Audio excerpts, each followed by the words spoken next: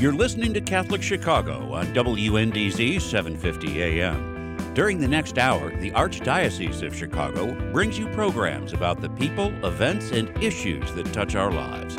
Welcome to Catholic Chicago.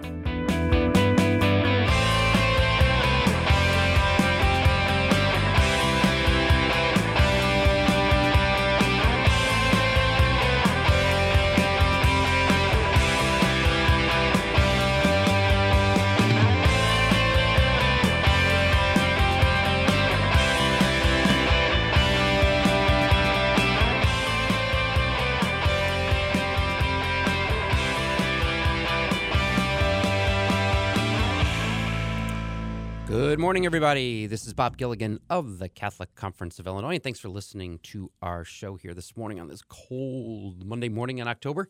Promises to be an interesting program today, as they always are. This is WNDZ 750 AM, and we are going to be talking about some public policy topics affecting the state and the nation, for that matter, this morning here in the next hour or so. So let's just jump sort of right into the intro of our program here this morning. At the outset of the show, we are lucky enough to be joined by Jennifer Walling. She is the director of a group called the Illinois Environmental Council. We're going to be talking about something that's been in the news a lot, not only here in Illinois, but across the country, is what are we doing as stewardship of the earth and our resources, and what is possible in the realm of changes to laws and policies and how we live and how we act. And so Jennifer will come on and talk to us about something called the Clean Energy Jobs Act, and she'll be with us just in a second. And then after that, we're going to jump subjects here and talk to Chris Ross. He is an attorney, and he works for social policy at Catholic Charities USA, and he's going to be talking to us about the number of refugees that are allowed to be admitted into the country. And that number is down significantly over what it has been in the past, and some of the reasons why that is happening and what Catholic Charities is doing to accommodate those people who come here fleeing their home countries. And at the bottom of the hour, we'll talk to Pat Wynn. He is the director of Catholic Charities in the Diocese of Rockford, and Pat, unfortunately, is going to be retiring. And so we'll talk about Pat and ask him to reflect on some of the challenges and some of the accomplishments and some of the things he's observed in it's 9 years. I can't believe it. Just seems like he started the other day as director of Catholic Charities. And then finally, we'll wrap it up talking to Father Mike Bradley. You may have read he ran a marathon kind of by running around his neighborhood for a long time, 5 hours, I think it was. And so Father Mike is going to be with us, tell us about how he ran around Edgewater to raise money for his parish up St. Gertrude's, I think it is, up in the Edgewater area. So he's going to join us at the conclusion of the show. But so without further ado, let's do this. Let's jump right into our first subject. And with us on the line, we have Jennifer Walling. She's the director of the Illinois Environmental Council. Jen, are you with us? I am. Hey. Thanks for having me. No, thank you. Thank you for getting up kind of early this morning on this cold morning. It's freezing out there. I can't believe I was driving in this morning thinking, geez, a month ago it was such a nice year. But hey, that's the subject of our conversation here, the climate, right? So your organization, I know, is one of the larger, more active entities out there talking about the Clean Energy Jobs Act. And I've read I've read aspects of it many times. I've read descriptions of it. What we wanted to do this morning is, I think, provide the opportunity for you to educate the listeners that we have on what's going on in Illinois with regard to this topic of how do we preserve our environment, be good stewards of our resources, and I think specifically, sort of just broadly, what is the Clean Energy Jobs Act? I would just try to tee it up, but I don't even know where to start. So why don't you take a shot at that? Yeah, I mean, we're really excited to work on the problem of climate change and, tying it to things your listeners are interested in. The Pope's second encyclical, Laudato Si, really covered his thoughts on how we care for creation and environmental degradation and the sins that relate in climate change. And I think this is a really important topic to our whole world. And so we want to address it as quickly as possible. But on the other hand, I know tying it, your next speaker is on refugees. We want to do it in a way that doesn't leave us with more poor people, with people who can't afford their energy bills. We want a better quality of life for people. And climate, there's so much that it's caused in terms of world catastrophe issues that have caused refugees. So how do we address this really big problem? And so our solution has been putting forward the Clean Energy Jobs Act, and it's a bill in Springfield that has 4 pillars. One is 100% renewable energy by 2050.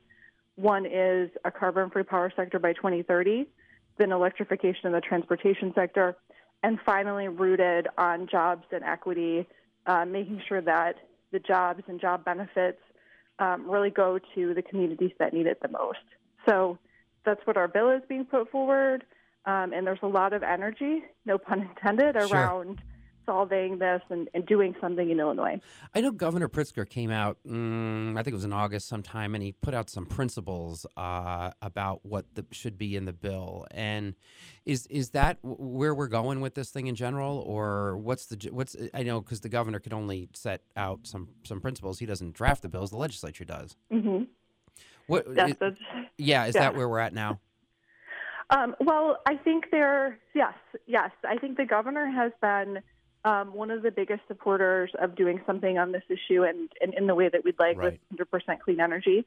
And so I think his principles are very much aligned with what we want to do. There are some disagreements. And so having a lot of people in the room figuring out how do we solve this issue, how do we do it in a way that protects the environment, helps us solve the climate crisis, but also keeps rates low for consumers, is a huge challenge, but it's not one that I don't think we can accomplish.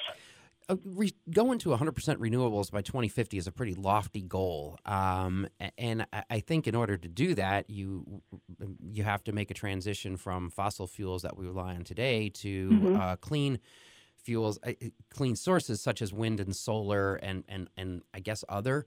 How do you propose to do that? Because that's quite a challenge. Sure. So, I mean, I would have said just even a few years ago that I was working on 100% clean energy.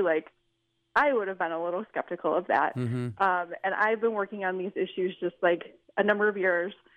Just to even tie it back, I went to Bennett Academy in the suburbs and headed the environmental group there. And if you told me this is what I would be doing 20 years later and working on 100% renewable energy, I'd be like, that is a little nuts. See, dreams come true. Dreams come true. I'm here doing this, and I think that it is incredibly achievable. I think that we are there in terms of technology. The storage and battery power are growing every day. The energy system has changed a lot. I mean, we used to talk about the need for constant baseload power, but we have a lot of new technology that allows us to adapt to changes in the energy usage that's going out there. But also don't forget, in Illinois, we are seeing a ton of coal plant closures, and not because of renewables, because natural gas is so cheap. So last year, a quarter of Illinois' coal capacity closed, and they did it in such a way that they gave 30 or 60 days notice to those workers who were out of a job at Christmas. And so I think that better planning for those communities is our responsibility to make sure that there's jobs and the benefits that they need. But I think technologically we are there, and in Illinois we have a lot of nuclear power, and our plan does anticipate nuclear power eventually going offline. But we've got all of the tools we need to get there, and there are a number of other states that have passed that as a goal as well. It's entirely achievable. I think you mentioned a key point, which is the impact that closure of a coal plant can have on a community, and what is our societal obligation to try to cushion that blow a little bit. I think the other part of the Clean Energy Jobs Act that I saw was there's also some respect for disadvantaged communities as well. I think those are two of the sort of the main, a big component of what you're trying to do. Talk a little bit about the disadvantaged communities portion of the bill. Yeah, absolutely. I think in 2016 we worked and governor Rauner signed the Future Energy Jobs Act, and as part of that, we did create some job training programs, and there is a special carve out, particularly for returning citizens from prison, but also foster care alumni. So there's an obligation under that law to recruit those type of folks with employment barriers to the clean energy industry. And those programs they're being very successful, but of course we're seeing a lot of job losses right now with respect to the pandemic. But we've learned a lot from that, and the Clean Energy Jobs Act really works on those job training programs for disadvantaged communities. One of the things it works on that we've learned is, when you're working with people with employment barriers, you may need further wraparound services. You may need childcare. You may need access to transportation, boots, all of that sort of stuff that might prevent you from getting a job. And so we have a number of those things that help train folks to get to work and access the community, but also programs like Illinois Solar for All that actually install solar power on low-income people's homes so they can access the benefits as well. So we really do think a lot about disadvantaged communities and how we can make sure that those benefits are accessible to them as well. Kind of going back to the renewable energy portion of the bill, the goal being that by 2050 we would be 100% renewable. I think your plan calls for 40 million solar panels to be installed and 2,500 wind turbines. I guess my question to you is tell me what. God willing, I live to around 2050. What will my world look like? What will my house look like? Will I be driving a car the way I am today? What will be different about my world? Well, I think that there's a number of things. I mean, hopefully, solar panels will be way more prevalent, and you'll be able to put one on your house or access one that's somewhere else. The other thing that is not, you didn't mention there, a lot of the benefits of clean energy come from efficiency. 80% of jobs that are in clean energy are in energy efficiency and saving energy. And so I think people think about renewable energy or energy efficiency and they think oh no, I'm going to have to, really bundle up in my own house. I'm going to be uncomfortable. The lights are going to be a color I don't want. People think of that being their world, but in actuality, this new technology can really increase people's comfort levels. So, our goal here is not to take away your iPhone or even in some instances take away your car. It's just to make it cleaner. And so I think we're going to be seeing a lot more electric vehicles by 2050, a lot more. I mean, you should anticipate that that's something that you'll be driving in your lifetime will be a car that charges from electricity instead of gasoline because of where that technology is going. And, there's just, I think, bipartisan excitement around some of the electric vehicles because it is domestic energy that we're using instead of getting a fuel source from somewhere else. And that domestic energy is getting cleaner and cleaner all the time. Yeah, well, and by the way, if you can do anything about that too, by 2050, I also need the self-driving car because by that point in time, I want that too. Yeah, right. I want to be able to, that's what excites text me. and let somebody drive me. That's where I'm at. Yeah, I'm really looking forward to that one. As long as you can time the traffic lights well, that's kind of my concern. The other portion of the bill, I think we've talked about most of them is I want to go back to this energy efficiency thing. I think what you're talking about too is, and I remember when this was around 2016 and I was reading these bills and it was sort of fascinating. And I remember talking to, some of the people at ComEd at the time and some of the experts about how they could lower the load on your house in terms of when you use electricity and how you use it. And it's really fascinating once you get into the details, I'm sure you know a lot more about this than I do, in terms of like just how we live our lives every day. And if we can, if you will, tap the grid at times when there's not like a high usage of it, it really reduces costs for everybody significantly. I don't know if you're up to speed on that stuff, but tell if you know anything about that. That's kind of a very interesting subject, I think, as how we use electricity and how we live. Yeah, energy efficiency. There's so much exciting stuff, and it's kind of the quiet giant of all of this because we think of solar panels and wind turbines, but like really, it's energy efficiency, and it's jobs that can't be outsourced to China because you can't move your house there. And you have to do work here. And so I think that there's a ton. There is a smart meter program where, you pay, I think we were talking about there, you pay the same costs all the time when you're just with ComEd, like some 7 or 9 cents a kilowatt hour. But actually, energy ranges from 1 to 2 to 3 cents a kilowatt hour up to 12 or 16 cents. And that's what the actual market is. And so you can get a smart meter installed that will, and sign up for that program, and then you can make decisions about your own energy usage. So you can decide, I'm not running the dishwasher at noon on a Tuesday because the prices are high, or I'm going to turn my air conditioning down, and you can save money and have control. Nearly everybody that signs up for that saves money. But there are also a number of other programs just through ComEd. So the guy just moved into a new condo. And I already, ComEd has an excellent site to look at appliances, and I was able to compare them and choose an efficient one. But I also signed up, even during the pandemic, they have some virtual energy efficiency where they will give you free light bulbs and a shower. And, I've been talking about these programs for years, but I've never been able to take advantage of them in being, you can do some with a renter, but and being a homeowner, there's just so much more. So I've signed up for something in November, and I'm going to document it, get my light bulbs in, my shower heads. So there's all sorts of programs that are out there, and ComEd is doing actually just a really great job at talking about energy efficiency. Yeah, you see it a lot. You do. You see it. I've seen it in a number of places that I didn't think I would see it, and I think you're right. My colleague up in Minnesota had an interesting.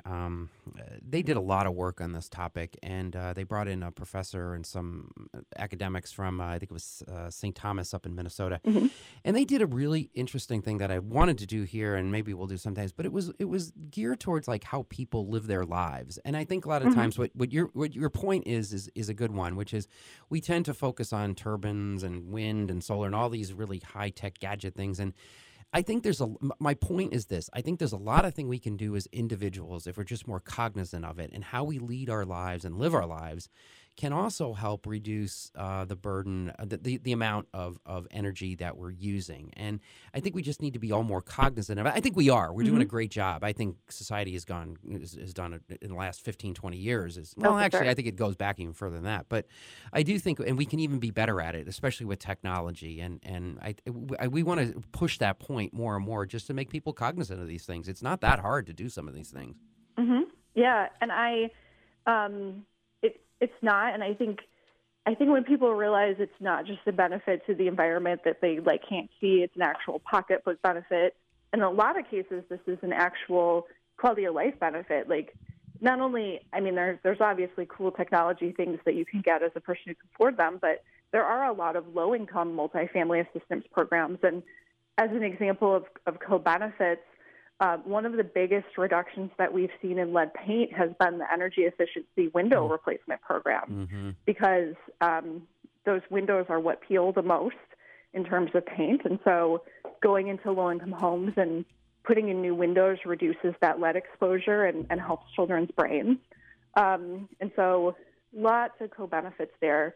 But I do think, with the Clean Energy Jobs Act and other work we've done, part of our goal is just to make some of these things easier for people. If we had never passed the law, there would be no real-time pricing with the smart meter program.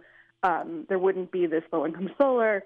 So just the combination of making sure that government is making these programs accessible and making it easier to take these steps if you'd like to.